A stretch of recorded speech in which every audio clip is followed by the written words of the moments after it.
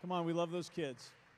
Hey, just before we get into the message tonight, I want to talk a little bit about these child sponsorships that are up here. So, we like to do some giveaways at the City Life Church, so I want to give 3 of these away tonight, but you've got to decide who's going to get them. You with me? We've made a commitment to Food for the Hungry. It's an organization that's international, and they're active in lots of countries, but in particular, the Dominican Republic. We've adopted a community there. And in order for us to cross the threshold of being a partnering church, we have to do 50 child sponsorships, and we're going to give away 3 tonight. We're trusting that 3 of you are going to go home tonight. 40. We're up to how many we need to do 5 more. There's 3 here and 2 there. Just 3 more. And then we're at 2 in Williamsburg that we've got that we're giving away. 47. So we're up to 47. So we're this close. Ours is on a refrigerator. I'm just telling you, you don't, if you're not doing it, there's 3 right here just waiting for you. So have you noticed how they've been up here in the spotlight for you all during the worship? So we know that God's already whispered in somebody's heart, you're supposed to take one of those kids home, right? So there's a card that's in here. I think it's like $32 a month. If you can't do that by yourself, then if God's speaking to your heart, you take it, you recruit 1 or 2 families, and you can sponsor the child together as a group. But there's a card in here that you'll fill out tonight before you leave and give it to Nick, then we can send it in. And so we've already begun to talk with them about our first trip will be in 2014 to this little village there in the Dominican Republic. We're making a 10-year commitment to this community to bring them to a place of self-reliance, you can clap for that. To work with the church that's there in that area, and so it's a whole approach. It's a whole approach, just not for their eternity, but also for this side of heaven. We want to make sure that we make a lasting contribution to their life. And then when we're done with that community, come on, 10 years from now, then we're going to pick another one and do another 10 years there. So it's going to be good. So I'm going to leave these here just to look at you. You with me? Just put them over here like this so you can see them. Is that good? All right. So this series that we're digging into, there's an intensity to this series. I was thinking during the worship service, as I was praying for this moment of the service, I was thinking about times in my life, especially when I was younger, where you take a bite of something and you realize you've taken the bite, it's too big. You ever done that? I know you've never done that, right? You take this big bite, whether it's like a big double bacon cheeseburger, and all of a sudden you've got all this in your mouth, and you go, I'm not even sure I can even chew it up, right? Anybody ever been there? Some of you were there earlier today. Tell the truth, right? We were out after church last night, Little City Life, last Saturday for Hannah's birthday, and I forget what the name of the burrito was that some people ordered, but there were these just monstrosities. They came on plates about the size of this bistro table, and you can take a bite of that, and you're thinking, I've just got too much in my mouth. We want every week in this sermon series for you to feel that way. We want to give you a bite that's so big you're not even sure that you can chew it up. We're not always going to do that in our series. They're not always going to be this intense. They're not always going to be this much ground that's covered. But part of this series is to say that we want to get into some of the meaty portions of Scripture. We want to get into some of the meaty parts of the Bible. And we want to give it to you in such a volume that maybe it's making you wonder whether or not you can digest it all and you can spend some time with it during the week. So we get our notes up online at the end of the series, but if you want it before then, you can let me know, and I can email them to you if you don't want to wait. So Jesus stepped into the moment of the cross with 6 hours left to live and only 47 words to say. 6 hours, 47 words, 7 sayings. He knew exactly what he was supposed to say. He knew the impact that it was going to have on the world, and it was going to reverberate throughout generations. And we're trusting that in this series that you're going to hear some of these things. If not for the first time, you're going to hear them afresh and anew. And so tonight, we're coming towards the tail end. We're on I Thirst, and then we've got It Is Finished, and Father, into thy hands I commend my spirit, is where we'll go to wrap up this series. So we like to do a little participation here at the City Life Church. So what are some times, we've done this question before, we get some really just great answers. What are some times when you've been the most thirsty in your life?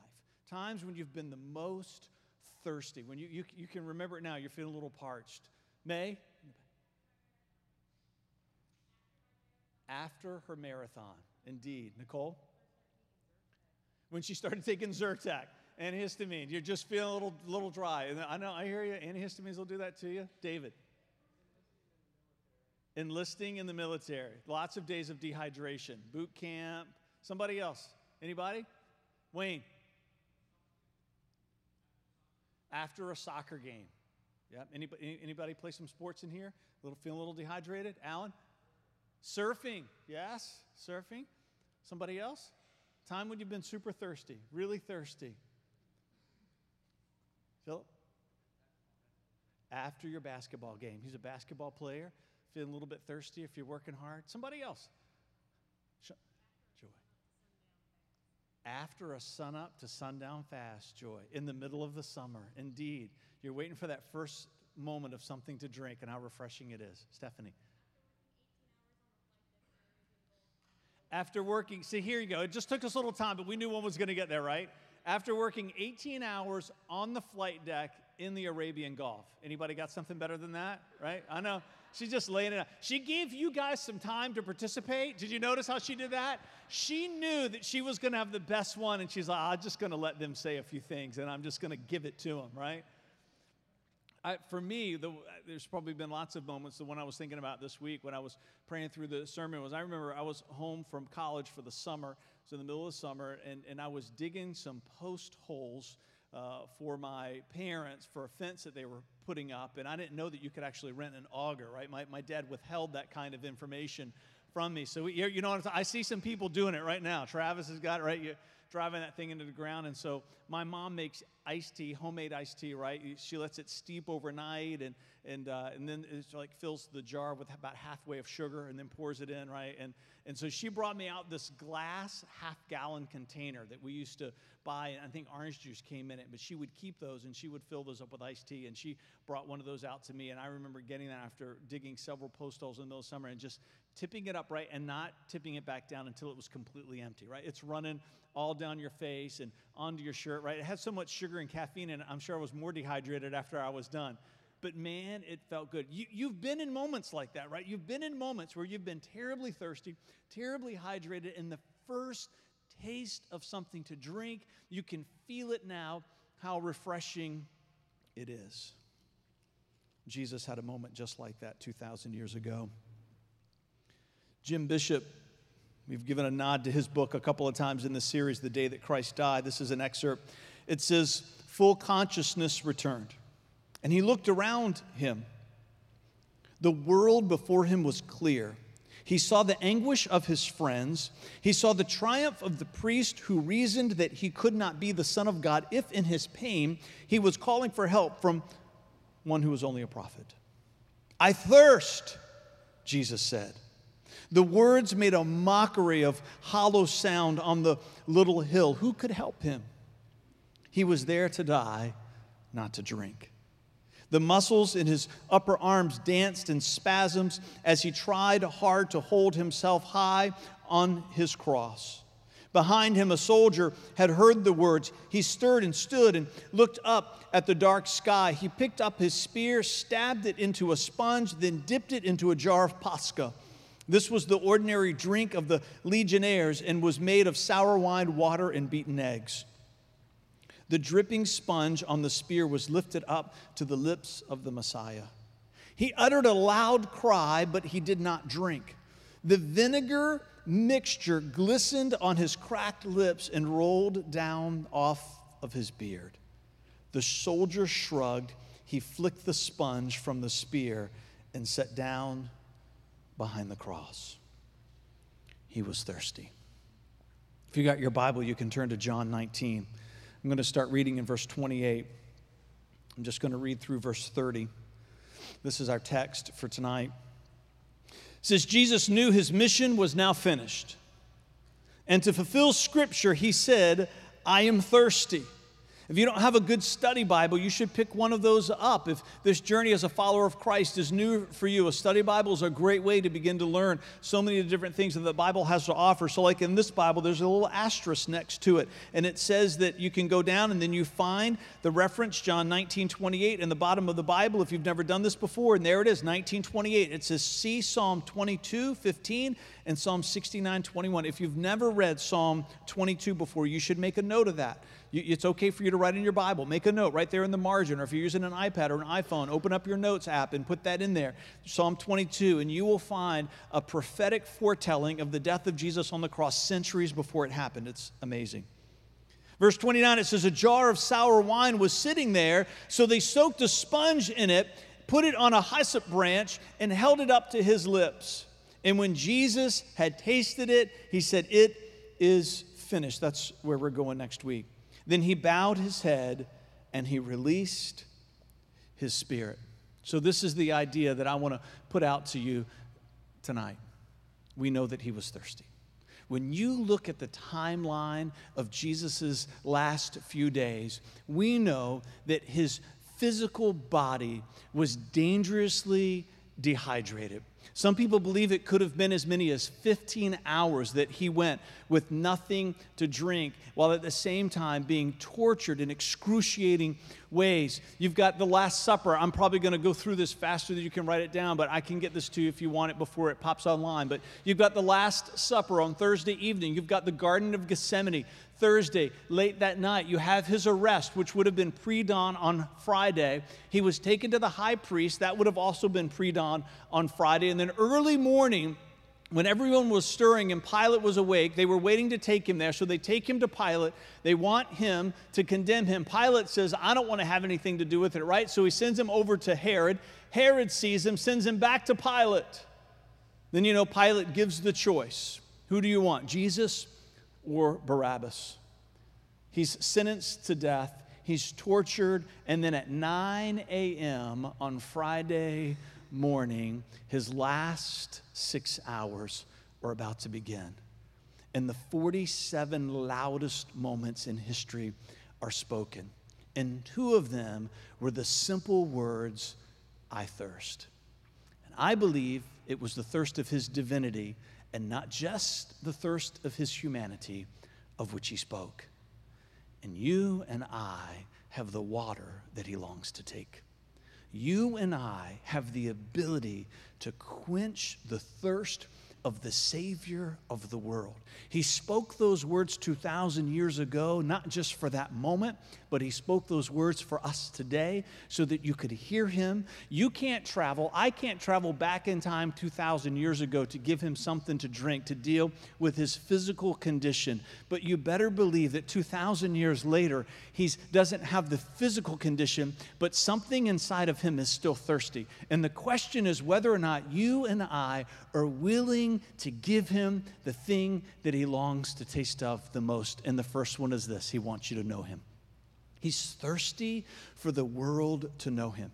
He's saying to the world, as he said, I thirst, he's saying, know me. It was part of the cry of his heart that he unleashed into eternity when he spoke those 2 words. And as we dig into the Old Testament, we find there's something interesting in the last of these 6 great sacrifices. There were 6 main sacrifices that you would engage in as part of the keeping of the Mosaic Law. The first one is the sin offering. The next one is the guilt offering. Those are the only 2 that deal with sin.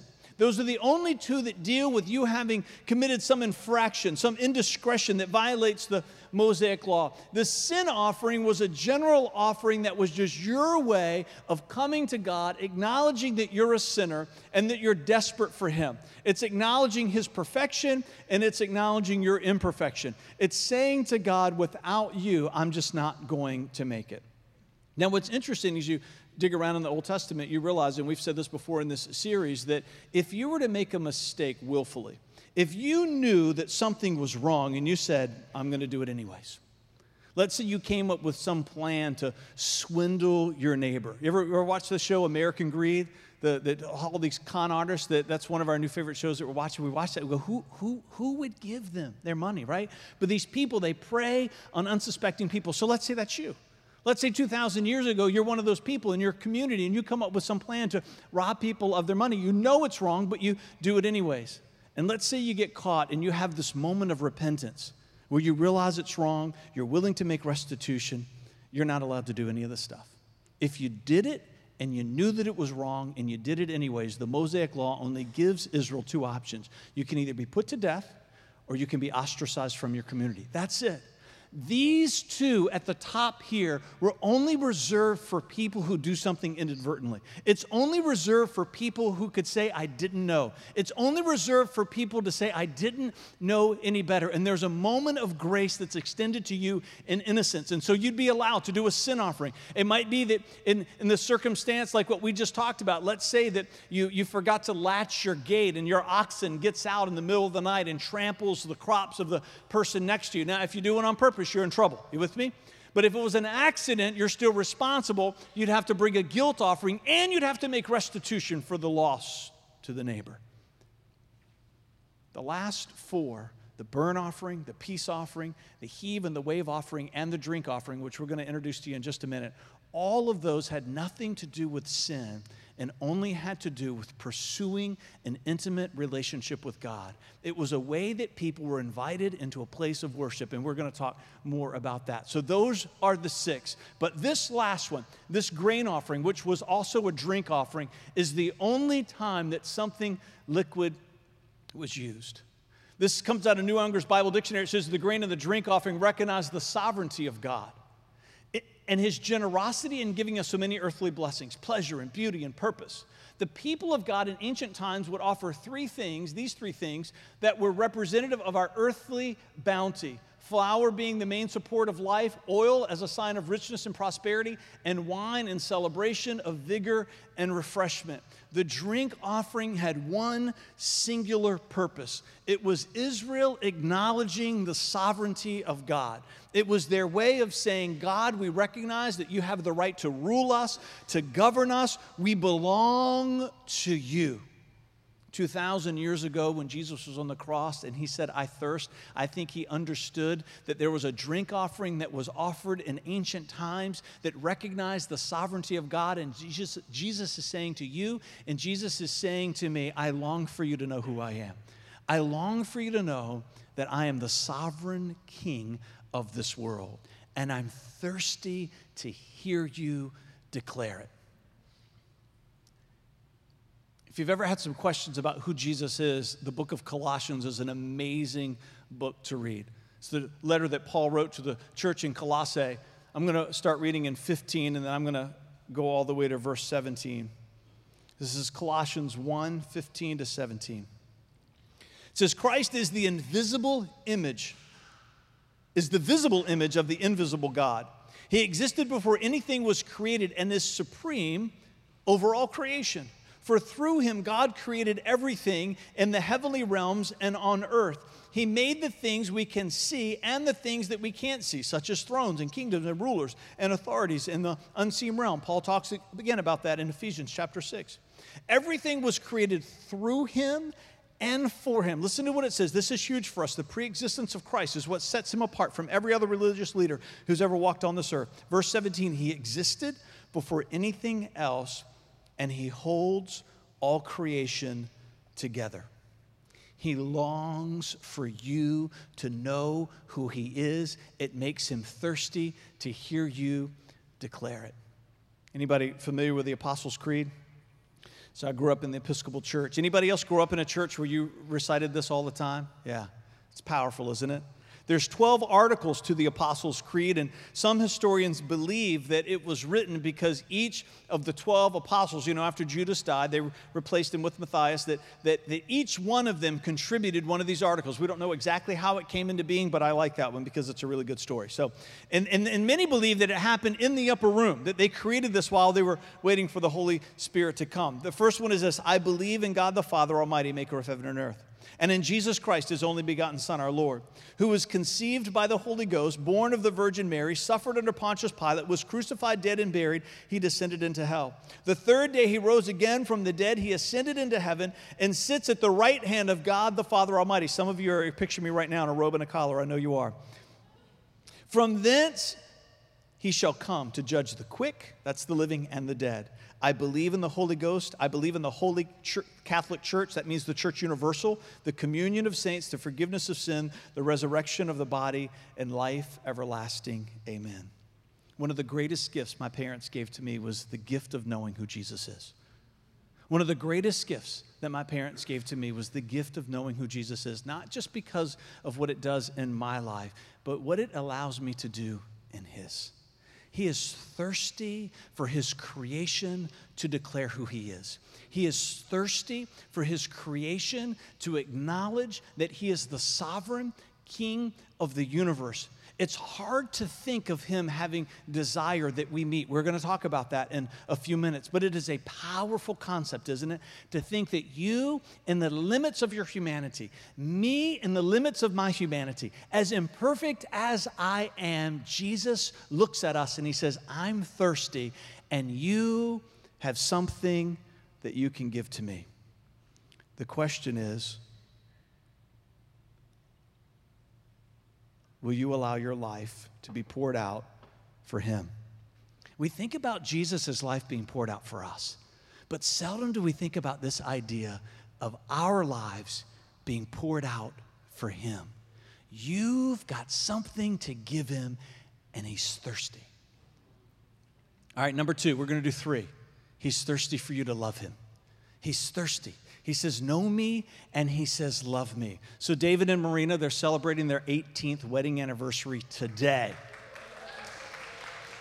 They were sitting right here, but I think they snuck out already, right? 18 years. So if you see them, you'll have to congratulate them. They was here earlier as we were working through this, and I said, I think this prophetically, I didn't know that this was going to be your anniversary, but I think this verse is right in there for you, huh? 18 years of marriage. Genesis 2:24, it says, therefore shall a man leave his father and his mother, shall cleave unto his wife, and they shall be one flesh.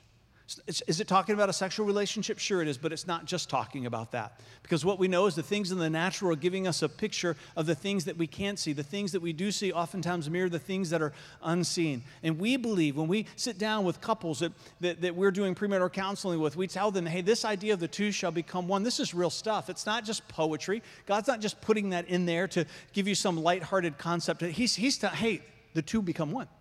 It's something that only can happen in the hands of a sovereign God, where two people, they become one person.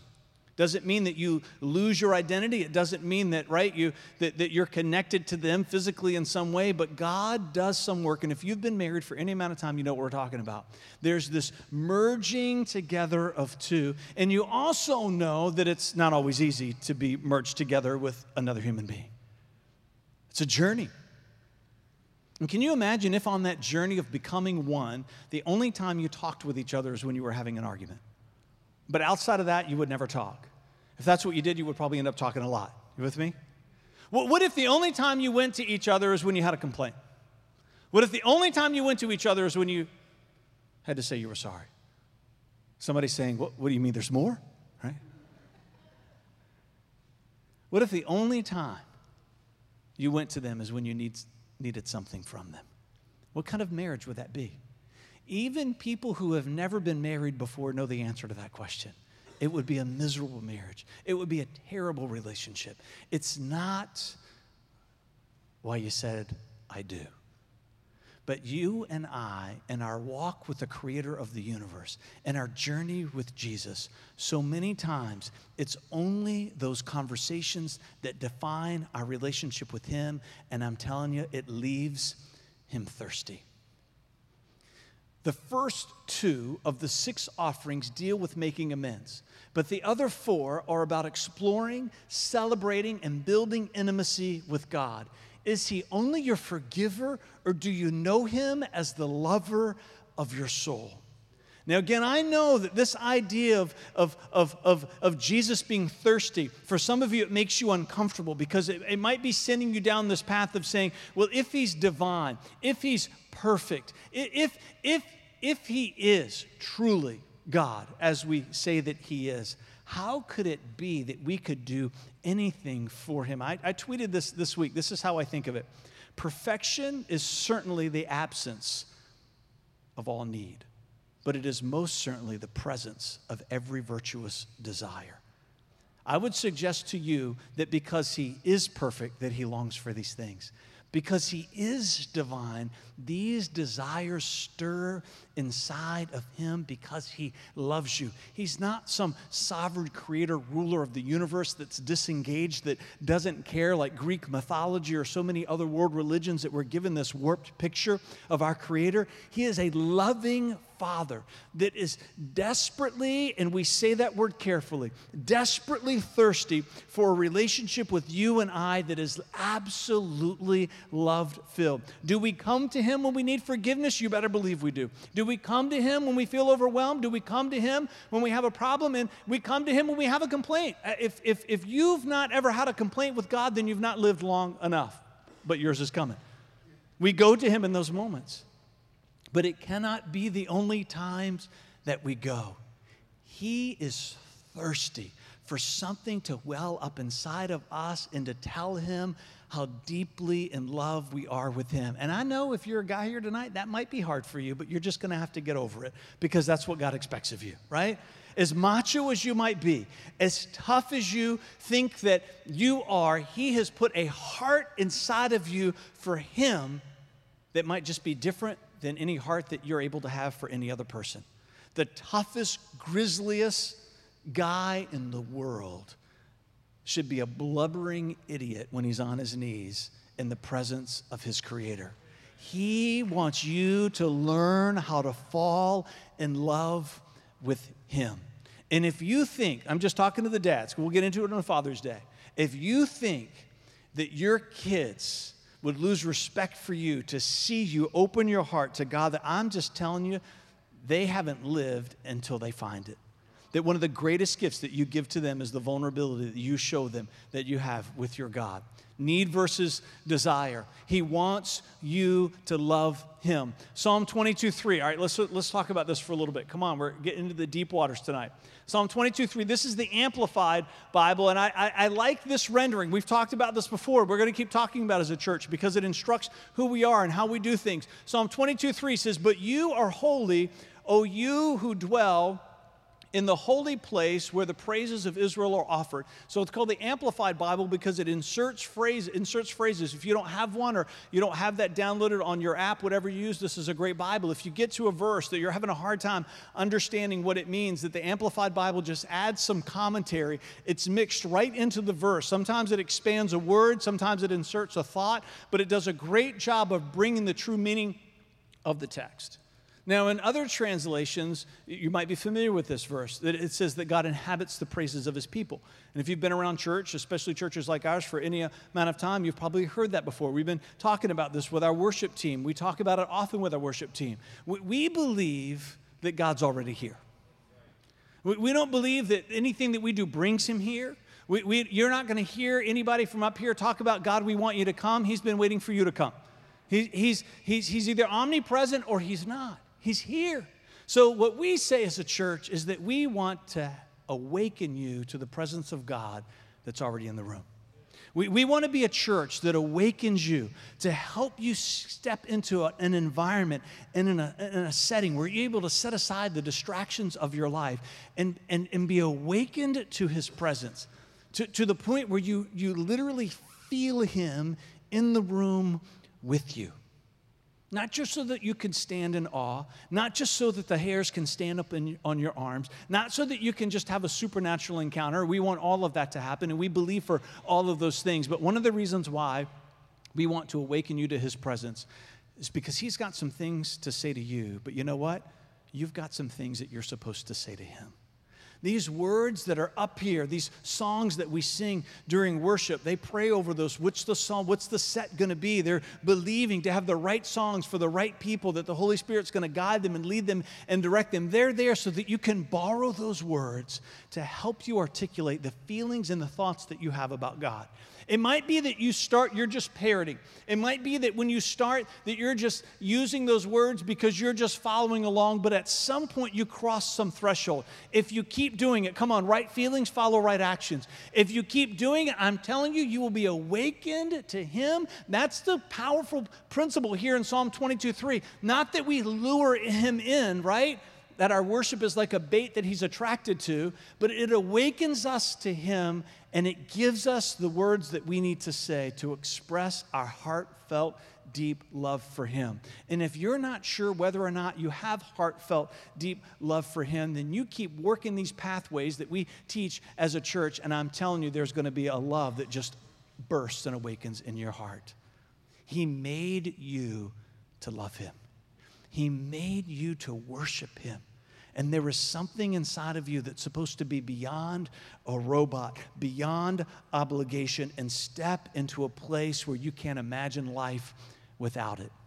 So it was great because we were talking about this week. We were at a leaders meeting this week, and so David Godwin and I were talking after, and he was saying, he said, I believe all this stuff that we talk about, Fred, about this idea of Psalm 22:3, but what about the moments where it's God just does unexplainable things, right? Because we know that he's here, but sometimes it feels like he's more here than other times, right? Admittedly, right? There's sometimes when you're with your kids and you're more present other times than you are.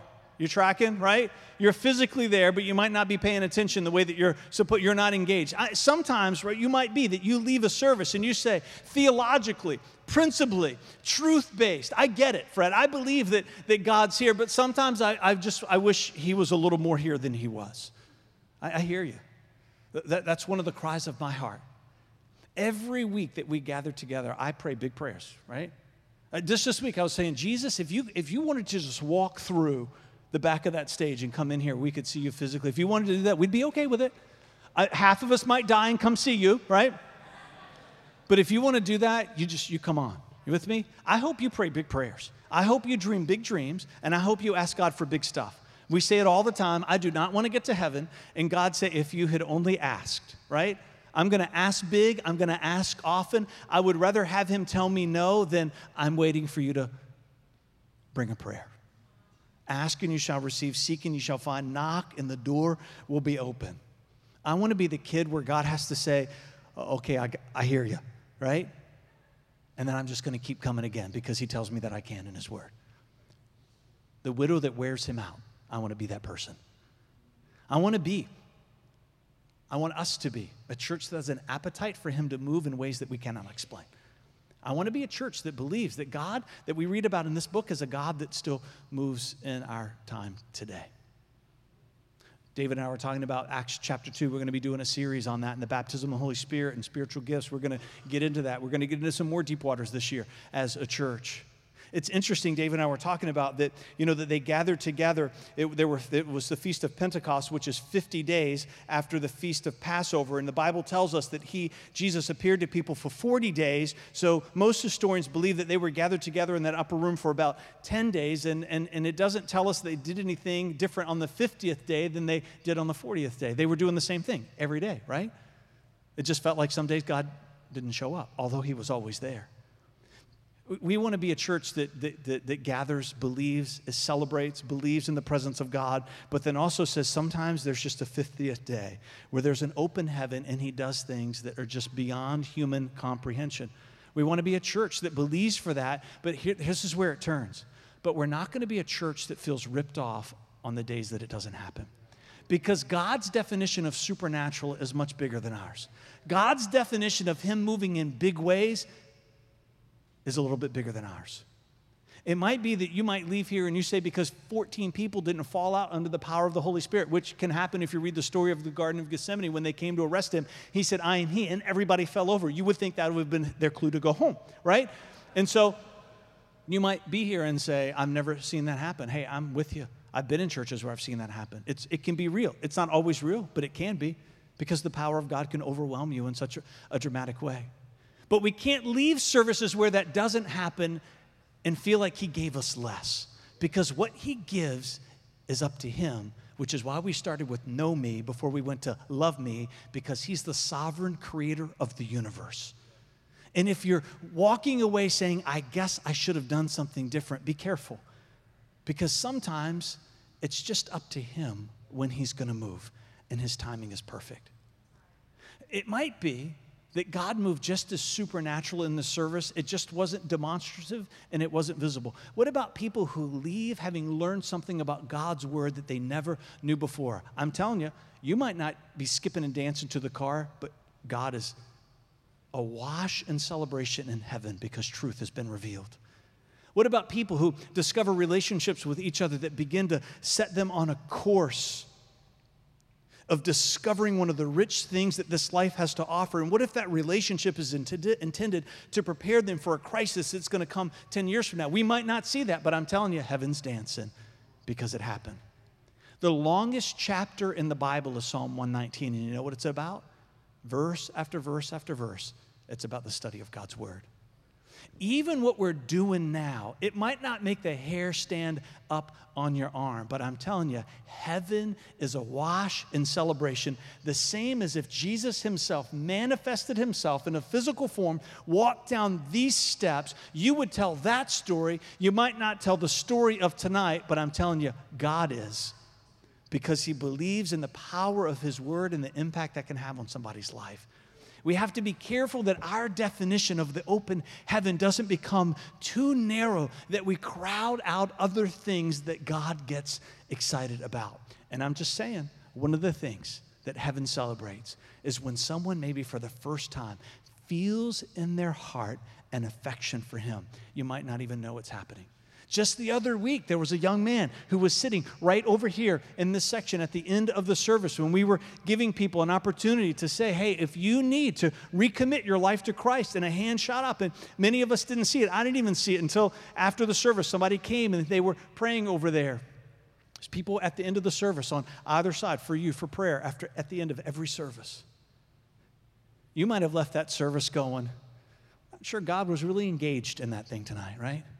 Not heaven, because someone's life was changed forever.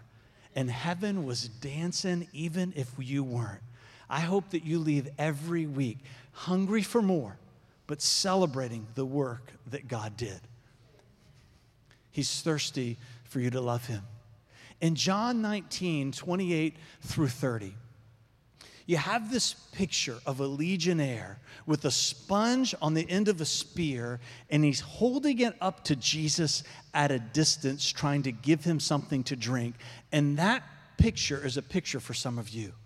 You want to get involved in quenching Christ's thirst. You want to step into this place of having some relationship with him, but you want to do it at a distance, and you want it to be in such a way that if you move, he can't follow. You with me? You like this idea of pursuing a relationship with Christ, but you want to be in control. You want it to be in your timing. You want it to be how you want to do it and when you want it. It does not work that way. That's why he has the sign over his head, King. You with me? And that's why if you were here in the series, Inside City Jokes, you've got a hole in your ear that says servant. There has to be a moment where you abandon yourself to him. There has to be a moment where you're allowed to get a little bit uncomfortable with letting him in. There has to be a moment where you're willing to say to him, change what I need to believe, change how I act, shift who I am. Let me lay behind anything that I need to lay behind, pick up what I need to pick up. There has to be some moment, right? This is what leaving and cleaving is all about in married couples. I'm willing to give it all up for you. And the other person says, I'm willing to give it all up for you. The beauty is Jesus doesn't have anything that he needs to give up because he's perfect. And he brings everything that you need into that relationship. And you've got to be willing to lay down whatever he might ask of you so that your life can be joined to his.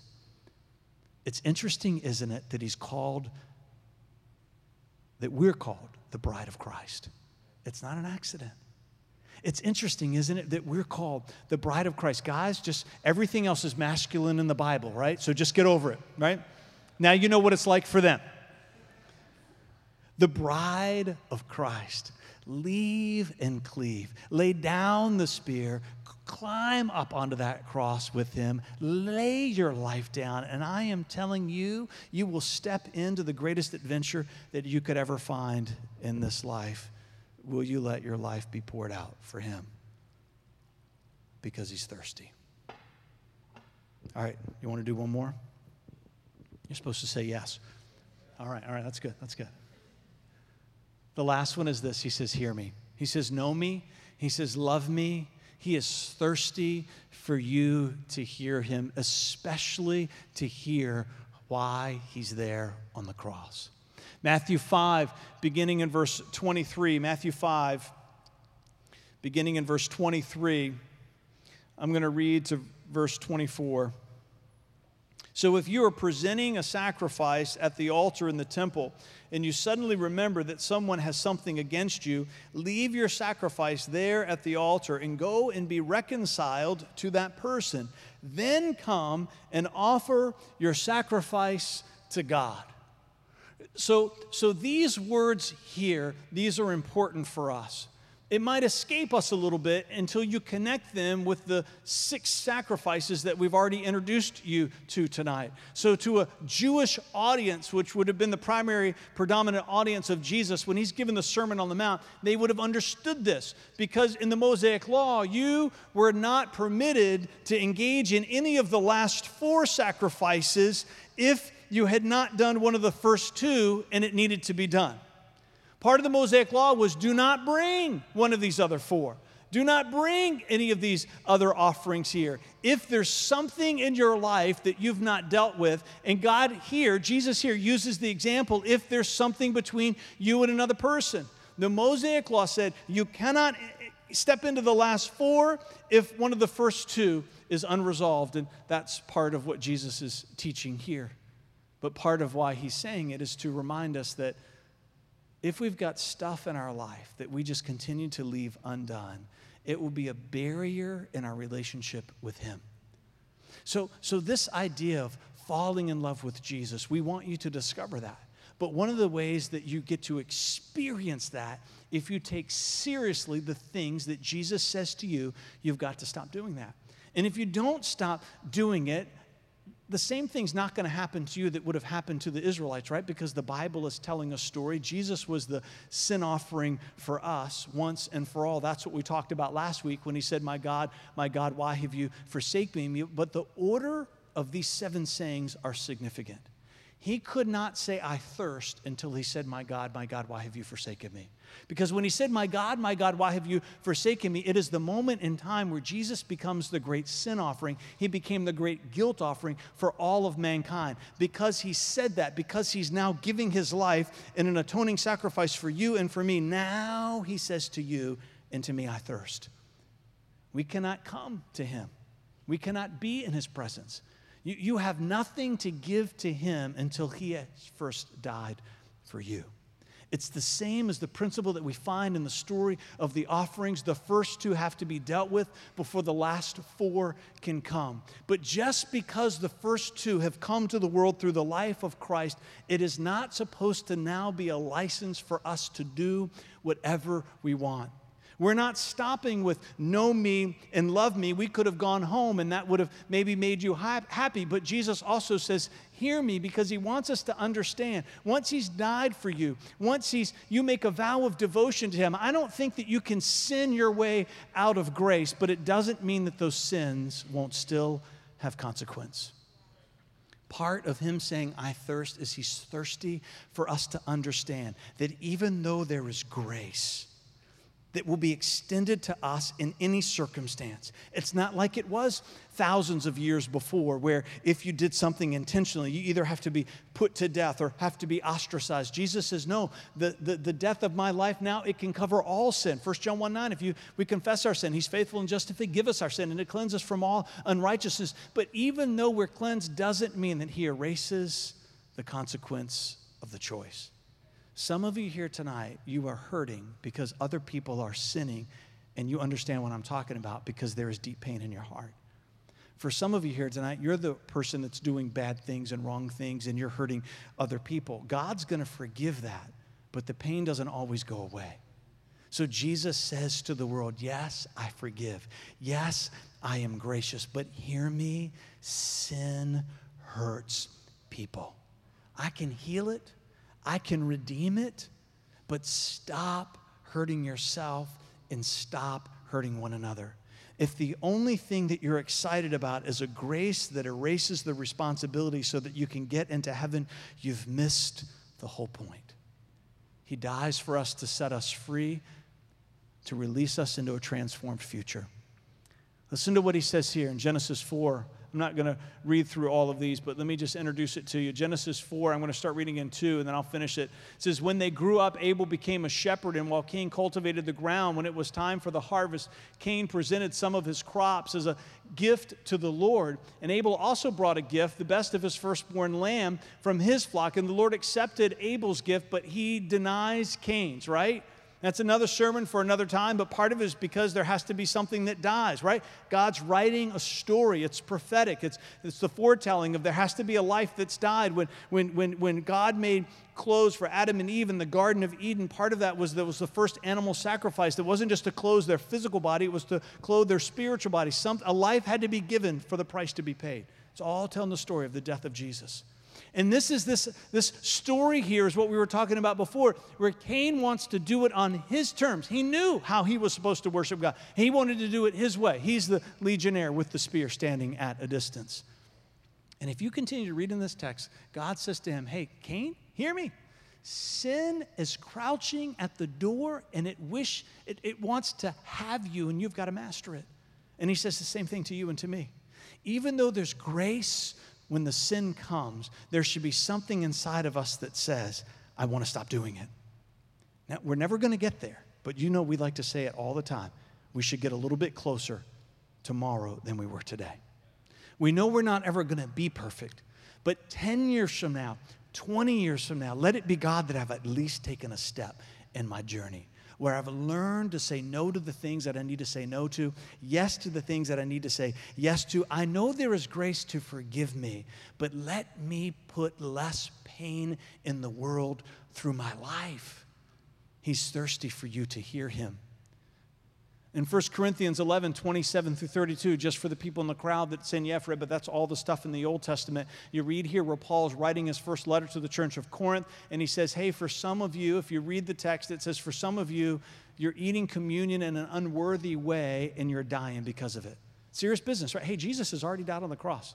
The doctrine of grace is alive and well. Forgiveness is unleashed into the world. These are people in the church, and Paul is saying to them, hey, if you're wondering why some of the people are dying around you, it's because you're saying to God, I'm going to do this thing on my own terms. I'm going to pretend to be one person when I'm with you, but I'm going to be somebody else out here, and I'm going to come, I'm just snubbing my nose at God as if I'm saying to him, you've got to forgive me anyways because you said he would. I think he still forgives you. He brings you to heaven. He just brings you there a little bit quicker. He says, all right, come on, let's have a meeting about it tomorrow. You read texts like this. We like John 3:16. There's nobody at the football game holding up a banner, 1 Corinthians 11, 27 through 32. Woohoo! Come on! He forgives. But because he loves you, he still holds you accountable. He doesn't take away heaven, but he will take other things. There's a judgment that comes with grace. And when Jesus died on the cross, he was saying to you, hey, I'm going to forgive you. But I want you to know, you can still hurt a lot of people along the way. Don't do that. He's thirsty. The question is, will you allow your life to be poured out? I talk a lot about my story. December of 1990, I made a vow of devotion to Christ, but in the months leading up to that, the band can come back up. In the months leading up to that, I remember having this picture in my head of Jesus dying on the cross. And this is what I felt like Jesus said to me in this moment, in this season of life where I'm wrestling. Am I going to be all in with Jesus? I felt like he said to me, you did this to me. And I was overwhelmed by that. You know why? Because it's true. If you want to know the value of something, then you look at the price that was paid for it. If you want to know how much something costs, then look at what was paid. If you ever want to know how serious sin is to God, then you get a picture of Jesus dying on the cross, because that's how serious it is to him. He's on that cross because of you and because of me, because of the life that we live. And there is a grace that flows, but it comes with a mandate for responsibility. He's thirsty for us to hear him. This is in John 4. Oh, come on, this is a good story. I know I'm off the clock a little bit tonight. John 4, it says, Jesus knew the Pharisees had heard that he was baptizing and making more disciples than John. Though Jesus himself didn't baptize them, his disciples did, so he left Judea and returned to Galilee. He had to go through Samaria on the way, and eventually he came to the Samaritan village of Sychar and near the field that Jacob gave to his son Joseph. Jacob's well was there, and Jesus was tired. The long walk. He sat wearily beside the well about noontime. Oh, he was a little bit thirsty. And soon a Samaritan woman came to draw the water, and Jesus said to her, "Please, give me a drink." He was alone at the time because his disciples had gone into the village to buy some. They were snackers, these disciples. The woman was surprised, for Jews refused to have anything to do with Samaritans. She said to Jesus, "You are a Jew, I'm a Samaritan. Why are you asking me for something to drink?" And Jesus replied, "Oh, if you only knew the gift of God that he has for you and who you're speaking to," because he's thirsty for people to know him. "You would ask me, and I would give you living water." "But sir, you don't have a rope or a bucket," she said, "and this well is very deep. Where would you get this living water? And besides, do you think you're greater than our ancestor Jacob, who gave us this well? I mean, can you offer better water than he and his sons and that his animals enjoyed?" And Jesus replied, "Anyone who drinks this water," I think he pointed to himself in that moment, "anyone who drinks this water, the well, becomes thirsty again. But those who drink the water I give will never be thirsty again. It becomes a fresh, bubbling spring within them, giving them eternal life." Stand with me. Jesus, we know that this is where it all turns. That on that cross 2,000 years ago, you said, "I thirst." Because you want people to know you and to love you and to hear you. And in that moment, when those things begin to happen, as hard as it is for us to imagine, in our humanity, we quench the thirst of divinity. But this is where it turns, Jesus. You say to us, "I know you're thirsty too." And if you want the thirst that is deep down within your soul, that everything in this world has never satisfied, not a drink, not a relationship, not an opportunity, not prosperity, nothing of this natural world, he says to you and he says to me, if you would begin to let your life be poured out so that I could drink of all the things that my divinity longs for, it's only in that moment will the thirst of the soul of humanity be quenched. It's the upside-down kingdom that you give us, Jesus. And may it be that for someone tonight who came in here parched, who the lips of their soul, they're just chapped and cracked, that they would come to you. And they would know who you are. They would let their heart overflow with love. And they would hear whatever it is that you would want to speak to them. And as they pour this cup for you, that all of a sudden this well of living water would just begin to spring up inside of them, quenching the thirst that they've carried for a lifetime. In Jesus' name, let's worship together. The more I seek you,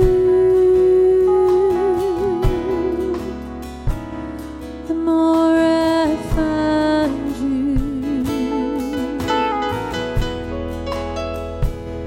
the more I find you, the more I love you. I wanna sit at your feet, drink from the cup in your hands, lay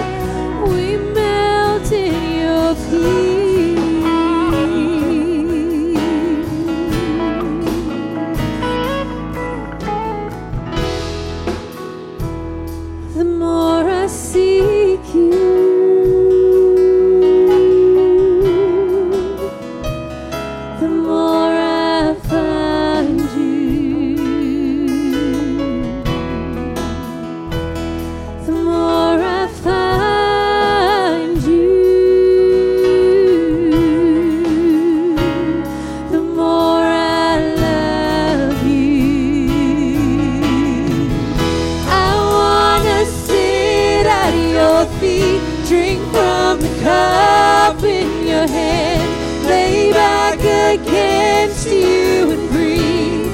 Feel your heart beat.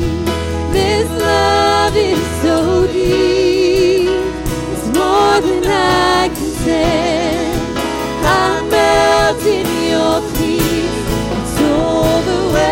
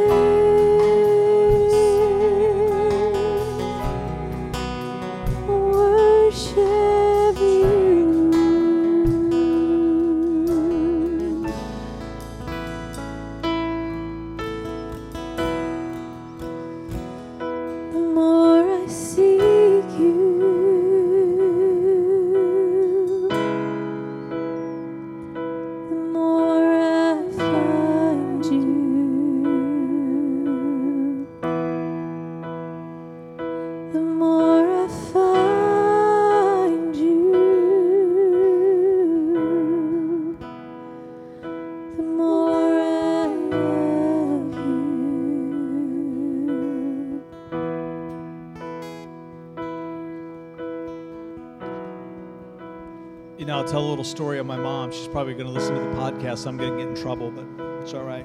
You still get in trouble when you're 46, just so you know. That never really changes. I remember when we were little, we'd be in a car, driving somewhere, and I'd be, crying and whining about, how thirsty I am. And you know what she said, right? It's the same thing you say to your kids. Swallow your spit. I'd be like, really? That's the best you got? Come on. You brought me into this world so you could tell me things like that as we're passing by the 7-Eleven, right? Which back when I was coming along, that's all we had. God knows that you're thirsty. And he says to you, and he says to me, it doesn't have to be that way. It doesn't have to be that way. Psalm 42 verse 1 says, as the deer longs for streams of water, so I long for you, O God. I thirst for you, the living God. Where can I go to stand before him? Oh God, you see the thirst of our soul. And may it be that we would find our feet walking down these paths that you've called us to walk down, so that our lives can be poured out to quench the thirst of the divine, but in doing so, that we are just awash in everything that satisfies. That we would abandon these empty pursuits of the world that only leave us more thirsty than when we started, and we would reach for those things that are heavenly, and that we would drink deep, that we would turn up the cup running down our face, pouring on our shirt, walking wet, a cup running over. As you said to the woman at the well. And in so doing, that it would be like springs of water welling up inside of us unto eternal life. Heaven now, heaven forever. Jesus, it's in your name that we pray. And everybody said together, amen. We'll see you next week.